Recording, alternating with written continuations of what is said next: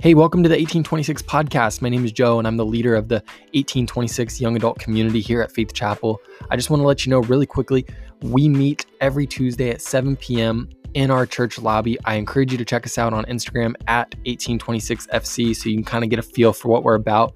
Without any further ado, let's dive into the message.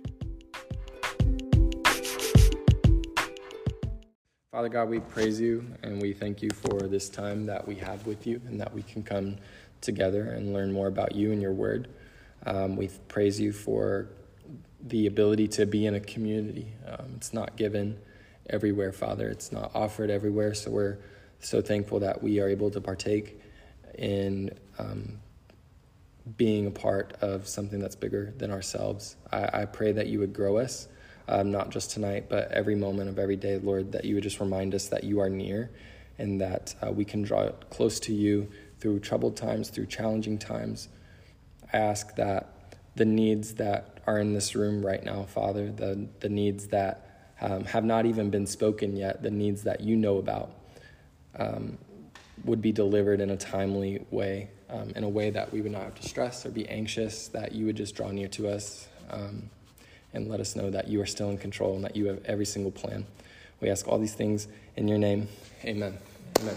All right, so I think that this is going to be the last time we talk about David in this particular series, which is exciting and also sad, but I was looking back at my notes today, and we've done this now for 9 weeks. We've been in the David series for almost 3 months, so if you were here on week 1, it's definitely time to move on. It's time. Matthias, I don't even know what you're talking about. But it's been fun. I hope you've enjoyed it as much as I have. David's literally my favorite in all the Bible, so I've really enjoyed this. We're going to start a series based off of Grace's dad's book, Quit the Church. So if you've been wanting to quit the church, or you know a friend that has been wanting to quit church, invite them and tell them that this is the series for them. It's probably not what you're expecting, but we're going to go into Quit Church either next week or the week after. I'll get the info out to you. We're going to be in 2 Samuel 18, if you want to go there in your Bibles. We'll be more in 19, but we're going to start the very last verse of 2 Samuel 18. And this particular passage is unique because we find David in a very unpredictable state that we haven't seen yet. Where David's confidence is shaken, not because of what's happening to him, but because of the person that he's actually becoming. And David, in this moment, has been king. He has been through some really amazing events in his life, but we find him here, confidence almost unstable. And so I want to read this to you. The king was shook. He went up to the room over the gateway and wept. As he went, he said, "Oh, my son, Absalom, my son, Absalom, if only I had died instead of you. Oh, Absalom, my son, my son." And then in chapter 19, verse 1, Joab was told, "The king is weeping and mourning for Absalom." And for the whole army, the victory that day was turned into mourning, which is the opposite of what God does. God doesn't take victories and turn them into losses. God takes losses and turns them into victories. He takes broken people and makes them whole again. He takes unsaved and makes them saved. He turns bad into good. That's what God is. That's what he's in the business of doing. So why is David in mourning? David is in mourning, yes, because his son has died, but he is in mourning because Absalom, his son, tried to overtake him as king. And we'll get into that later. But it's not Absalom's actions, it was David's actions as a dad, where he's now realizing, I wish I could have died instead of you because this is not your fault. This is not your fault that you acted out in the way that you did. If I would have been a better father, if I would have been more present in your life, if I would have done the things necessary and I would have equipped you, this would not have to have happened. So now David is mourning. And I think we get really confused where we're unable to enjoy a victory because of a bad day, or we're unable to enjoy a season because we had a moment in time that did not go our way. We feel sadness during a season full of joy. We feel the experience of failure during a season that is actually very successful. I was thinking about it today in the sense of, if we've ever been on family vacation before, we can connect the dots here, right? We have felt stressed out during a time where we're supposed to be resting, right? If you've ever been on family vacation, you know. You can experience failure in a season of success. You can experience loneliness in a season where you're in tremendous amounts of communities. You can go through hardship, a moment of hardship, in a day where the Lord has orchestrated goodness. And so we see David unable to celebrate this God-delivered victory because of what he had lost, which is his son. And the verse continues, the king is grieving for his son. The men stole into the city that day as men and who are ashamed when they flee from battle. The king covered his face and cried aloud, "Oh, my son, Absalom, oh, Absalom, my son, my son." Then Joab went into the house to the king and said, "Today you have humiliated all your men who have just saved your life and the lives of your sons and daughters and the lives of your wives and of your concubines." Joab is being used not to comfort David. I hope we all have a Joab in our life who will come to us and say, "You know what? No, I'm not going to let you sit in this place. I'm not going to let you be like this for this long. We have other stuff. You won. Look at all the things that God has done in your life. Look at all the victories that he has given you.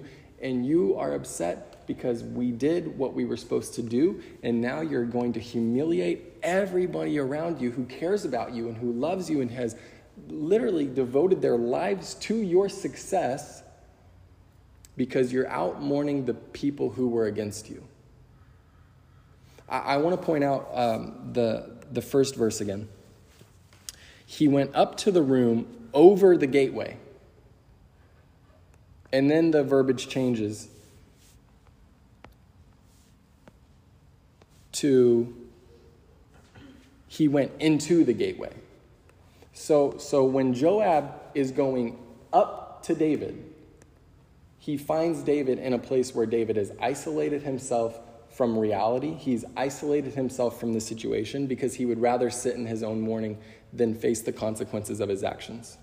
And that is a place where we have all been, whether we want to admit it or not.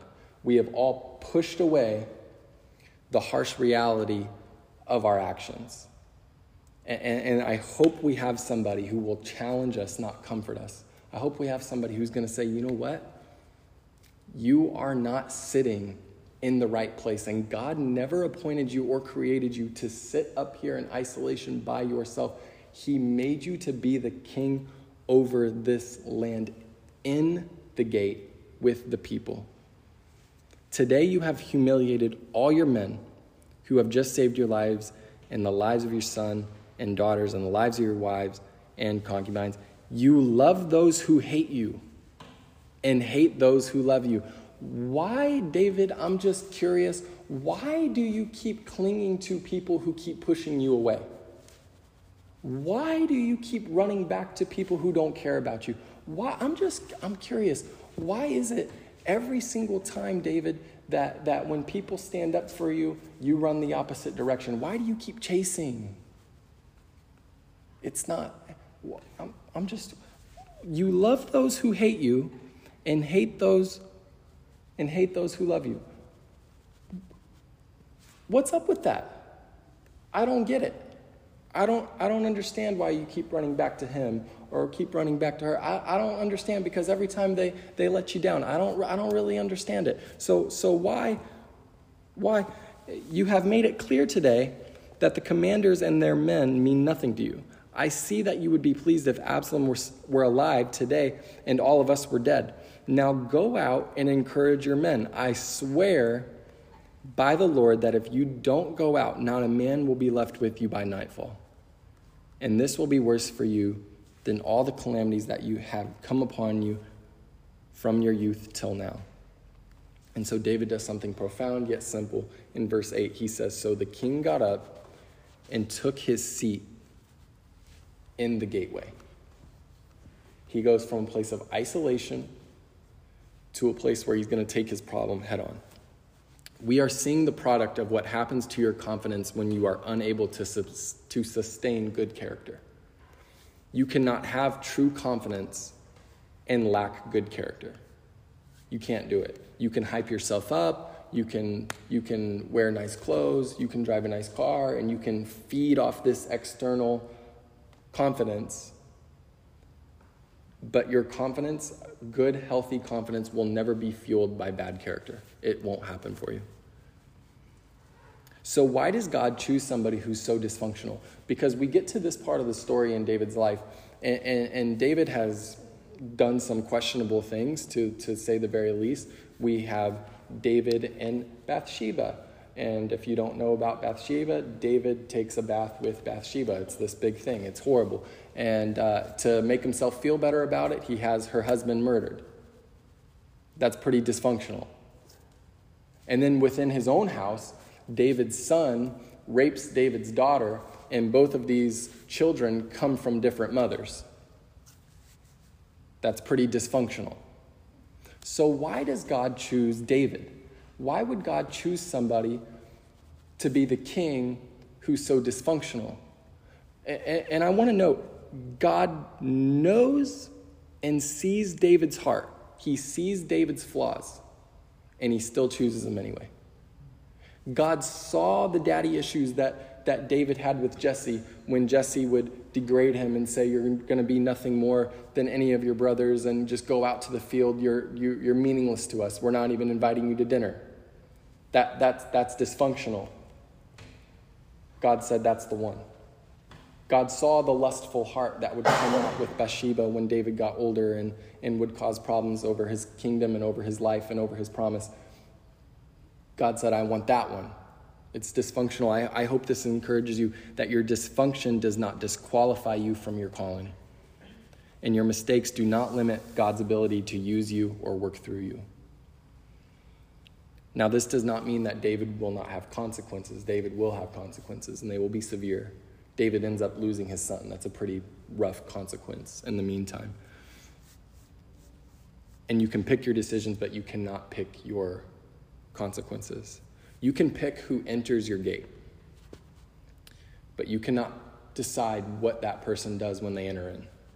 You can pick the influence that the world has on your soul, but you cannot determine how tight of a grip it will have on your soul. Within the gate, so many things happen that are dysfunctional that David doesn't have control of. And Joab is saying, if you do not become the person that God designed you to become, if you do not become the king that God designed you to be, if you do not step up, if you do not get out of this place where you feel sorry for yourself, where you're cutting yourself off from everyone, if you don't do this, then this dysfunction will ultimately control your life. How does dysfunction enter the gate? Absalom. We get back to Absalom. Absalom was the gatekeeper. Absalom, the Bible says, was very handsome. Absalom had very, very long, flowing hair. And so he would sit at the gate, and when people would come and want to talk to David, he would say, sorry, my dad's busy, but if I were the king, I would make time for you. Oh, what did you need? Yeah, I don't think my dad will go for that. But if I were the king, I would make it happen for you.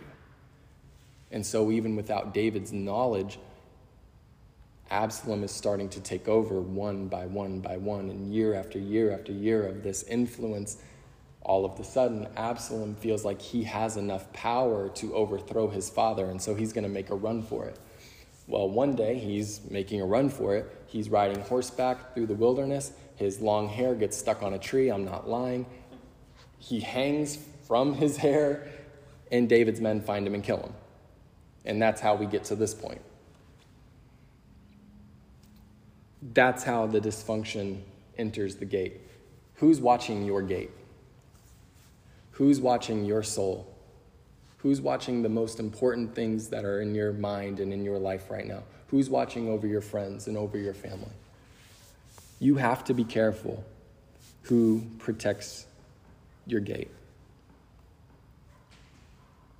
In the process of trying to overthrow David, Absalom is murdered, which leaves his father feeling not only a failure as a parent, but as a king.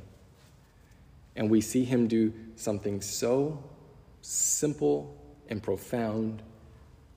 He is challenged by a friend, and he picks up his seat, and he moves it to within the problem. I'm not mad at you, Joab. I'm not mad at you for calling me out. I know you love me. I know you care for me. And so I'm going to make the change. We don't tend to do this a lot. We get called out and we're just like, what do you know? What you're just saying, you don't know them like that. Hey, I don't think you should be dating this person. Well, you don't know them like that. I don't think you should take that job. Well, it's better than the one I got now. I don't think you should go to school here. What do you mean I shouldn't go to here? You don't want me to have this? That's our attitude.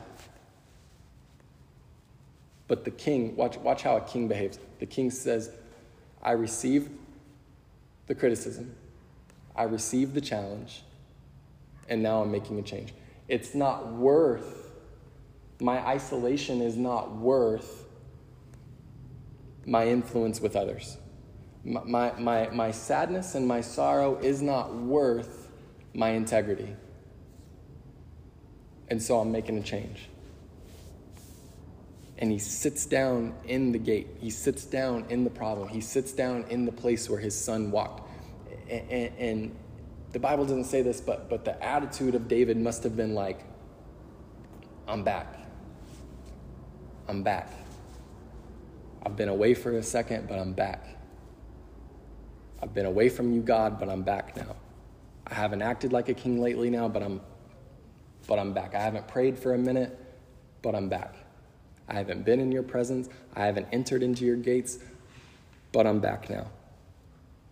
My heart is broken, but I'm back. I've made some mistakes, but I'm back. I wish things were different, but I'm back. I haven't been the father I was supposed to be. I haven't been the friend I was supposed to be, but I'm back. Picture yourself today, removing yourself from the shame, from the neglect, from the thing that kept you stagnant, and entering into his gates with thanksgiving and praise. What would your life look like if you said, I'm leaving the past shame, I'm leaving, I'm done looking over the situation that I should be handling? I want you to think about tomorrow. This is what I want you to do when you get in your car and you put on the praise music that you haven't listened to in so long. I want you to declare over yourself, I'm back. When you say your prayers tonight, the prayer that you haven't prayed in weeks, I want you to declare that, I'm back. When you read that devotional, just say to yourself, I'm back. I haven't been doing this, and I should have, and now I'm doing it again, and I'm back. I'm back on my good habits. I'm back in my prayer time. I'm not going to spend the next 5 years blaming people because of what happened in the past 5 years. That's not me. I'm over that, and I'm back now.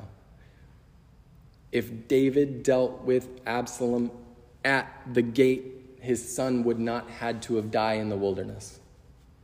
If I would have dealt with that thought at the beginning, if I would have dealt with that thought at the gate, if I would have dealt with the depression at the gate, if I would have dealt with it at the gate, if I would have dealt with the person at the gate, maybe they would still be here. If I would have dealt with the thought at the gate, maybe I wouldn't have chosen to go that route. But I have to get in the habit of dealing with my problems at the gate before they control what's inside of it. I want you to think about your future and some of the decisions you'll have to make. I want you to think about or declare, it's coming. The hardship is coming. The hard conversation is coming, but I'm going to deal with it at the gate. I'm not going to let it manifest into something. I'm not going to let it, even the things I don't even know about. God, let's handle it at the gate. My calling is too important to me. My faith is too important to me. My relationships are too important to me. My family is too important to me. So I am declaring that I'm going to handle it at the gate. And I say, thank you, Joab. Whoever that is in your life, I say thank you for calling me out of the place and back into where I was supposed to be, because God did not create you to live in dysfunction. So handle it at the gate. What would your life look like if you had the conversation now instead of letting it filter for 3 months? What would your life look like if you handled things now instead of letting it control your everyday thoughts or everyday mind? What would your life look like if the hard conversation that you had to have, or the Joab to David conversation that you needed to have with somebody, the wake up conversation, what would your life look like? And more importantly, what would the life of everybody around you look like? Let's pray. Father God, we praise you in this place. We thank you for your word and how it inspires us. We thank you for the failures of the Bible and how we can learn. God, we pray for anybody who feels like they're in a place of isolation, like they're in this upper place looking down at all their problems. God, I ask that you would just give them the courage and the strength, or send the messenger to say, you know what, it's time to get back in.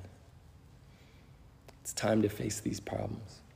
God, I ask a special prayer over these people, that you would just comfort them in their needs. We ask you, we praise you in Jesus' mighty name. Amen.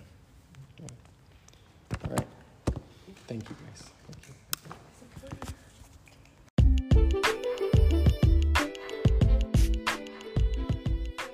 Hey, thanks for joining us. I hope that message encouraged you. I hope it inspired you.